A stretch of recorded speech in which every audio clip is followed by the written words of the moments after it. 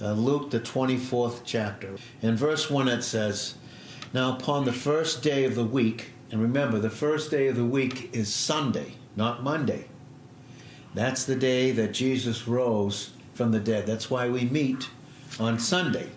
So now upon the first day of the week, very early in the morning, they came into the sepulchre, bringing the spices which they had prepared, and certain others with them.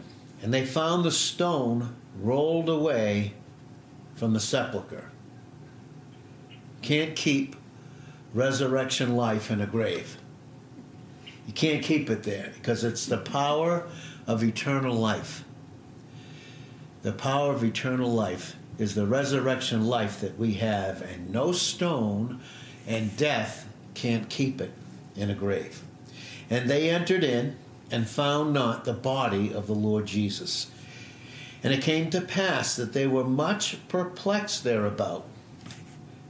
Behold, two men stood by them in shining garments, and as they were afraid and bowed down their faces to the earth, they said unto them, and these were angels, the two angels said unto those that were afraid, "Why seek you the living among the dead? Why do you seek him who is life among the dead? He is not here, but is risen. Remember how he spoke unto you when he was yet in Galilee, saying, the Son of Man must be delivered into the hands of sinful men and be crucified, and the third day rise again." And then they remembered his words. And that's what we need. We need to constantly hear his words to bring back remembrance about who he is, resurrection life. He has power and authority over death. He is our Lord, and he is everything to us. And that when he rose, we rose with him. That's why Ephesians 2:6 says that we are presently in our position seated in him above everything. That should be enough when we mix faith or dependence upon it, that there be no fear in us. But we need to be reminded. We need to have the words of his life brought again to our memories. Then it says they returned from the sepulchre and told all these things unto the 11 and to all the rest. So God has us remember things through teaching and through the word. He has us to remember these things for our sake, because love casts out fear in 1 John 4:18. And then that fills us, this resurrection life and the remembrance of it, allows us to get excited and then go tell others. To go tell others about it. To remind them that, again, he that's our life is above everything that's going on in our life. Mm-hmm. He's above everything, no matter what it is. And so in our excitement, where he raises us again, and he raises up our thoughts and our thinking, and elevates us in our thinking to the position that we have in Christ. And that brings now an excitement, and it takes away fear, because now our object isn't what's going on in our life, what has happened, but our object is Christ. We're in him, and he's in us, and he's above everything. So in a sense, we return from the sepulchre, from dead thinking. We return in our thinking to where it belongs, in Christ above everything. We get excited, and now with that excitement, we can go and edify and build up others.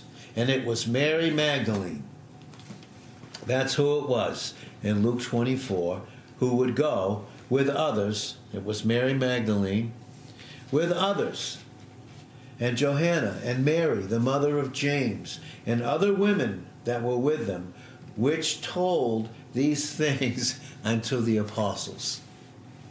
And their words, look at what it says, and their words seemed to them as idle tales. and they believed them not. That's what happened. And they were Christ. They were born again. They were apostles.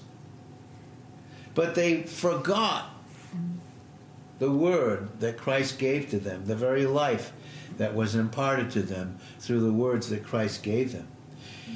And sometimes it seems to us, when God, again, because of our circumstances and situations, our view gets lowered. It gets lowered. We get bowed down and we think in our thoughts. And our thoughts, apart from Him, who's our life. And then someone comes in and gives us the word. And someone comes in and the preaching and the teaching. And because our mind is not on our right object. Our mind is on ourself. We live in unbelief. And then the word that's preached to us becomes like an idle tale. And we believe them not. And then arose Peter, and he had to see for himself because he couldn't believe those words that they told him. And so he had to run for himself to the sepulchre. And then he stooped down. And that's a picture of humility. We stoop down and we humble ourselves. And we begin to look into the words and into the Word of God and see that Jesus really, He is risen.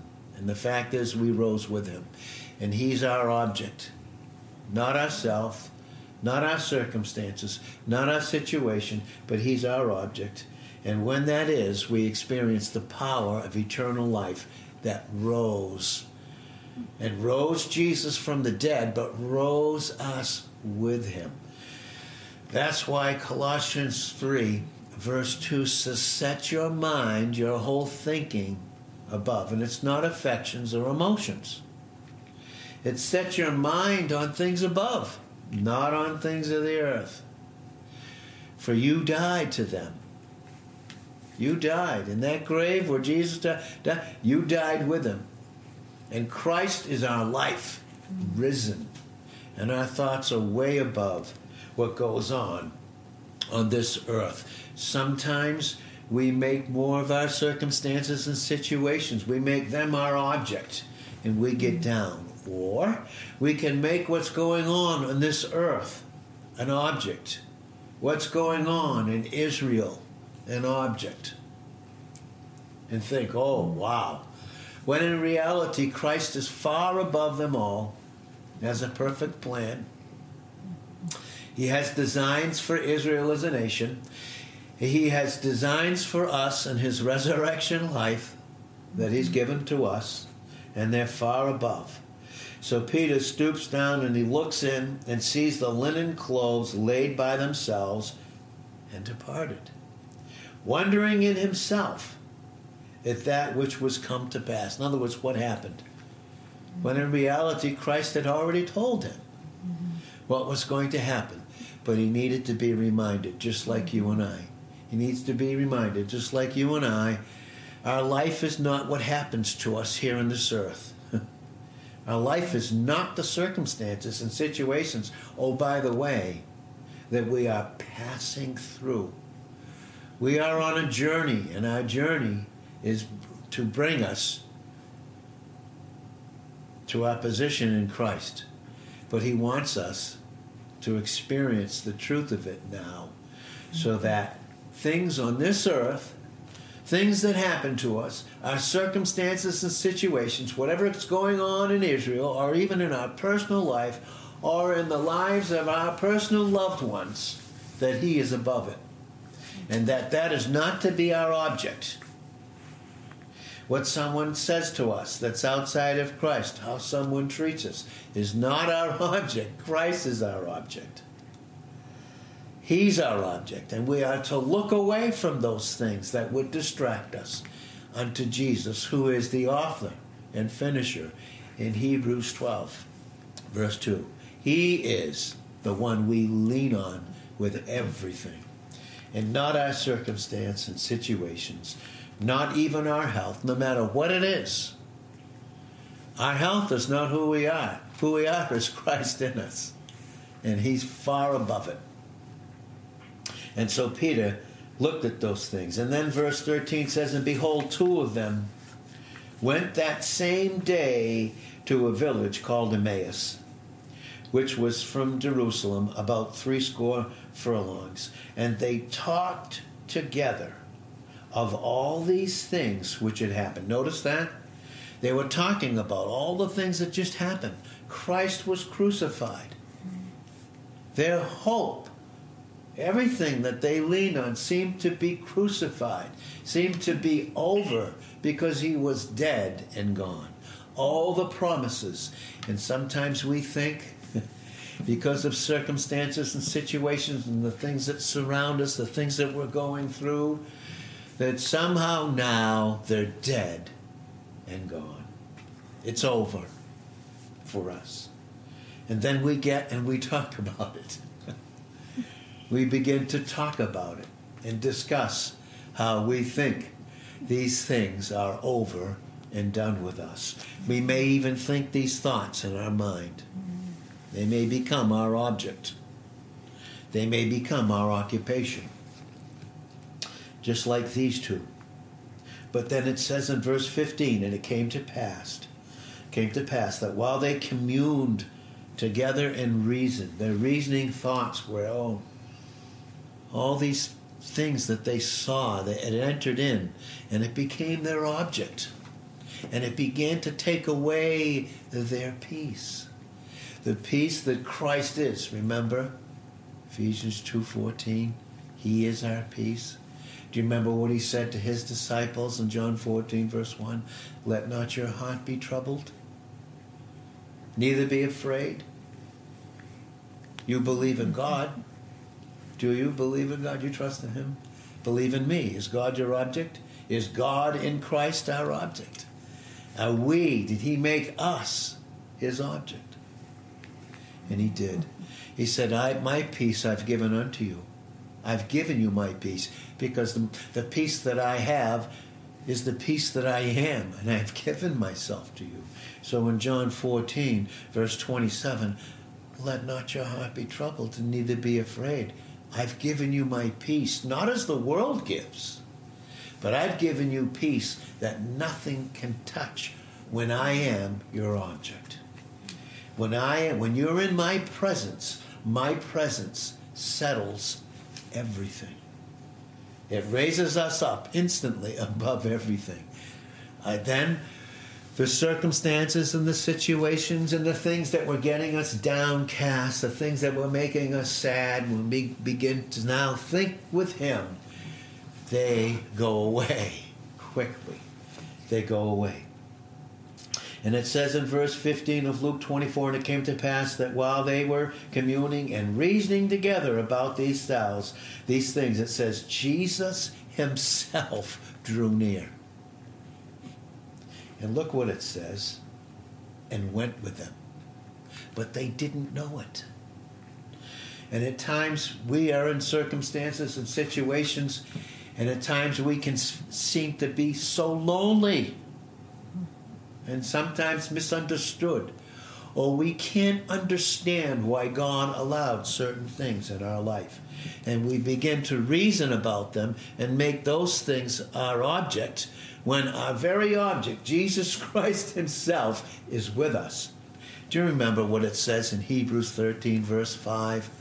And in the original language, it's a triple salutation. I will never in any way, never leave you nor forsake you. In other words, my presence is always there, and my presence is to be your object. And when my presence is your object, you will have and experience perfect peace, because in Isaiah 26, verse 3, your mind will be stayed upon me. You will trust me. You won't trust in the circumstance, in the situations. You won't put your trust in that. You won't put your trust in how someone treated you or mistreated you or what they said. But you will make me your object. My presence your object. And when you do, you in my presence, because you've set me always before your face, in Psalm 16, verse 8. And because in my presence, what do we experience? In his presence, there's what? Joy. there's absolute joy. We have eternal life. We don't have to wait to experience eternal joy. We can have it now. But it's in his presence. And it lifts us up above every single thing. No wonder John the Apostle would say in 1 John 5:18, the wicked one, he can't touch us. When we're in his presence, he cannot touch us. He can't bring in his lies in John 8:44.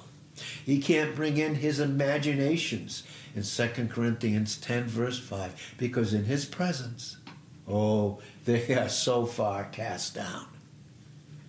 We don't live by impulse and imaginations. We live in his presence and experience his love, and the first effect of that cause of his love is an unbelievable joy.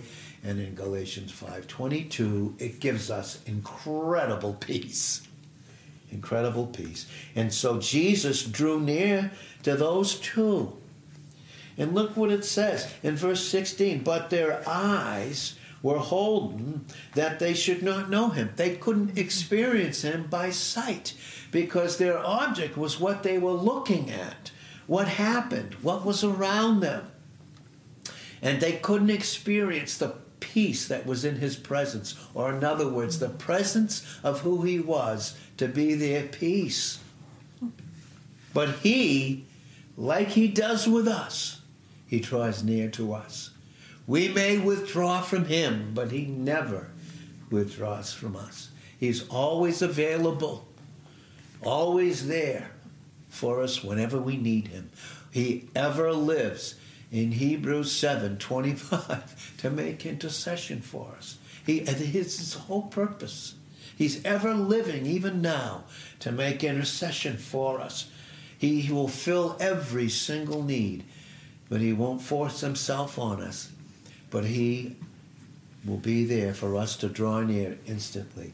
So they didn't know it. Their eyes were holden. In other words, they were walking by sight and not by faith in 2 Corinthians 5:7.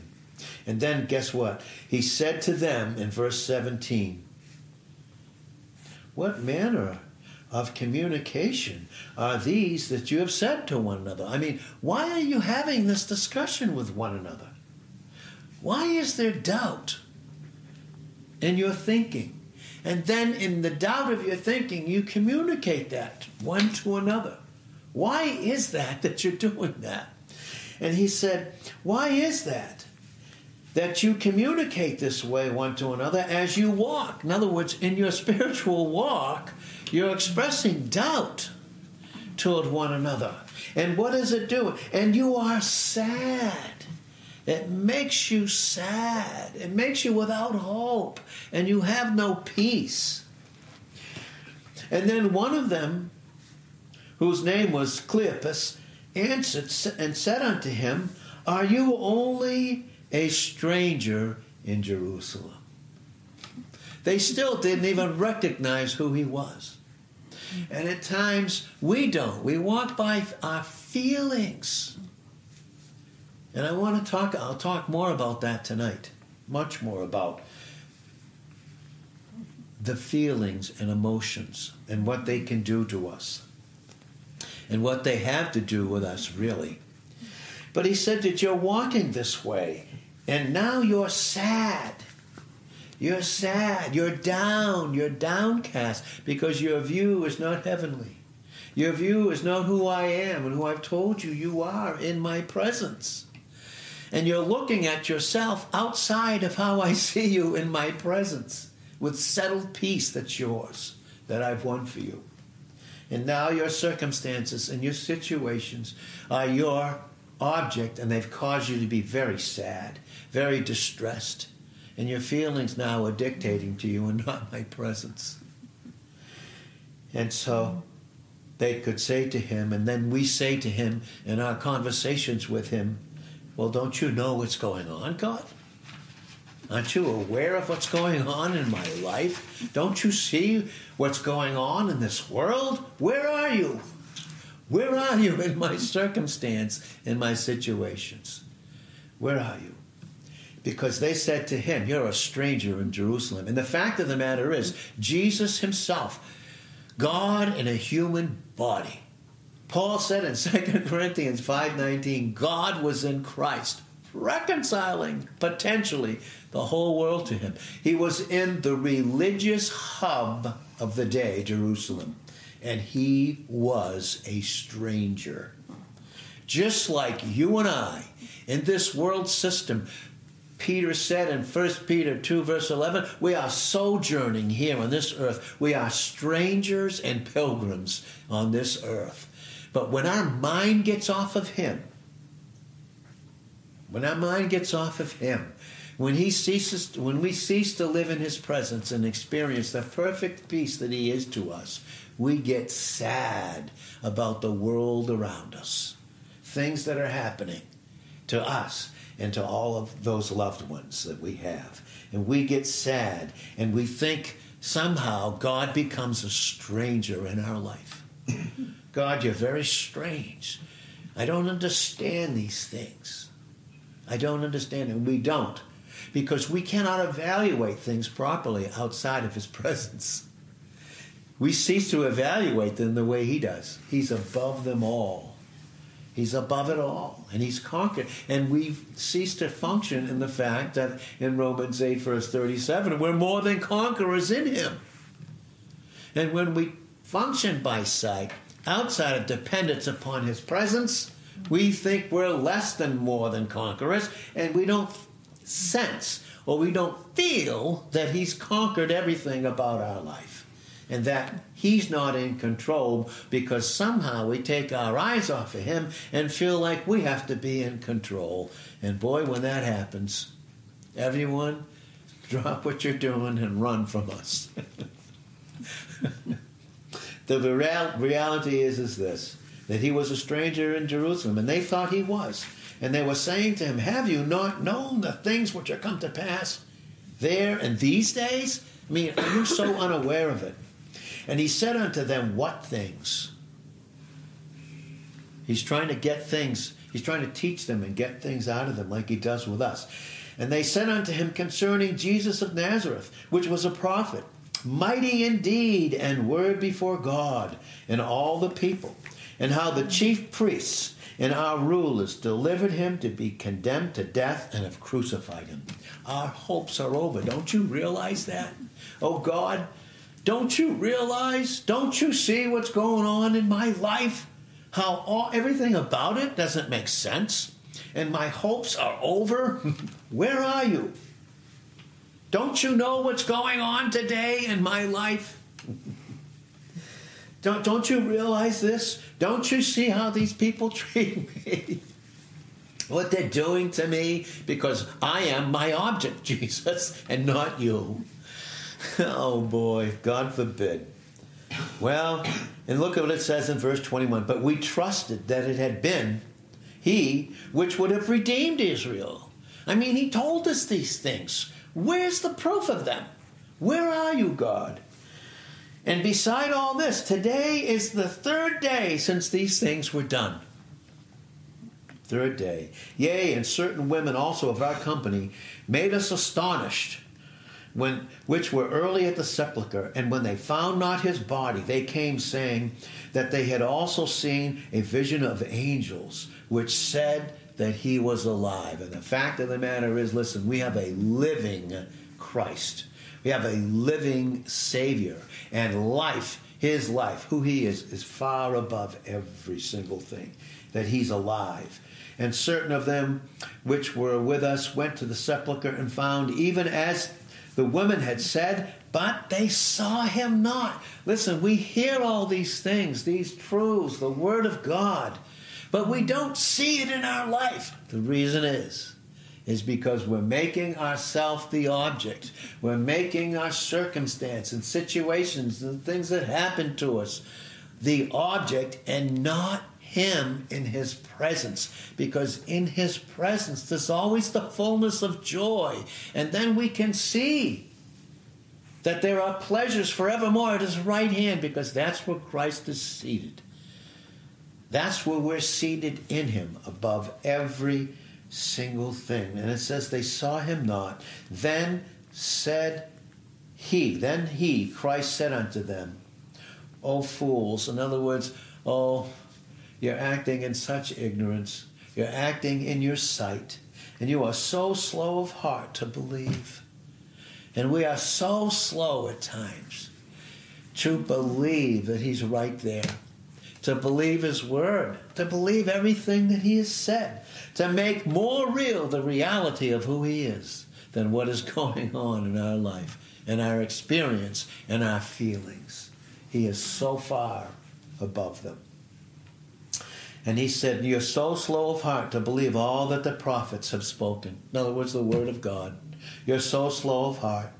And at the beginning, beginning at Moses and all the prophets, he expounded unto them in all the scriptures the things concerning himself. Listen, all the scriptures, all prophecy, all types are fulfilled in Jesus Christ. He is our everything. I've heard it said before, and I've gone through this even in my own life, in my early days, and even in my middle days, that doctrine and teaching and theology is what explains Christ. No, the opposite. Jesus Christ himself. He is the explanation of all prophecy, of all the scriptures, of every single thing that was in the mind of God. The full thought of God is Christ himself. He explains it all. He's the explanation. He explains everything. And when we get in his presence, he will clearly explain everything beautifully to us. He will reveal how far above he is of everything in our life and how we are in him who's above it all. He's above it all. And then it says they drew near unto the village where they went. And he made as though he would have gone further. He was going to leave them. But they constrained him, saying, abide with us. Oh, we love what you're saying. Abide with us. And we get in his presence and we want to just stay there. Oh, God, if we could only stay there. And, not get depressed and not be sad. Would you just abide with us? For it is toward the evening, and the day is far spent. God, please, I want who you are to stay in my life, to stay in my thinking. And it says he went in to tarry with them. And at times he does. He comes in and he tarries with us. And then it says this. And it came to pass, as he sat at meat with them, as he was fellowshipping with them, as there was an exchange with them, he took bread and blessed it and brake it and gave it to them. He had communion with them. Can you imagine if anyone could explain communion and reveal exactly what he had already accomplished? He was doing it with them. I mean, we will experience that for all eternity. We will. We'll experience that. We'll learn that forever, without interruption. And one of these times we'll speak about just the eternal joy, and God put that so much on my heart. We have love, and to experience love uninterrupted brings a joy, such an eternal joy. That'll be the expression and the effect of love forever and ever, without interruption. Without an interruption. And he took bread and blessed it and brake it, and then he gave it to them. In other words, what he's saying is he's still giving. He's still the giver. He's given the broken bread and the poured out wine. He's constantly, and it's a memorial and a proof of the eternal desire of Christ himself to fellowship with us in his presence anytime we want. He's there waiting for us. Isaiah 30 verse 18, waiting to be gracious. And even much more in a sense with us. And as we close this, it says this, and then their eyes were opened. Paul talks about it in Ephesians 3:16, that the eyes of your heart may be opened to see who Christ is in you and who you are in him. who you are in him. Their eyes were opened, and finally they knew him. And that's what he wants us to do. He wants us to know who he is in the most personal and intimate way in us. He wants us to know. Because when we get to know how personal and intimate he is in us, then we get to know how personal and intimate we are in him to him. What an amazing thing it is. Just incredible. And then they knew him. Finally they had substance and they could know themselves in him and him in them. And then it says he vanished out of their sight. He gave them now that they can live by faith. They can trust him. That when they don't see him, he's just as near. And when they can't feel him, he's just as real and just as near as anything. And then it says, they said one to another, did not our heart burn within us? When his presence is in us, it consumes anything that's not of his presence. It consumes worry, fear, doubt, unbelief, and raises us up far above. He says, did not our heart burn within us while he talked with us by the way, and while he opened to us the scriptures? And that's what he does. The Holy Spirit in Isaiah 4, verse 4, is called the Spirit of burning. And he takes the scriptures. He takes the scriptures, and in type it, that's what it speaks about in Isaiah, the 6th chapter, when the seraphim would take the coals from off the fire, the sacrifice of Christ. The Holy Spirit would take those words and put it on his tongue, and it would consume the uncleanliness when we think thoughts that aren't clean, or a doubt, or worry. He comes in, the Holy Spirit takes the word and takes the desire and depth of the life of Christ that desires the fellowship with us, and we get in his presence and it consumes. The worry is gone in a second. We get our mind off ourselves. We get it on God.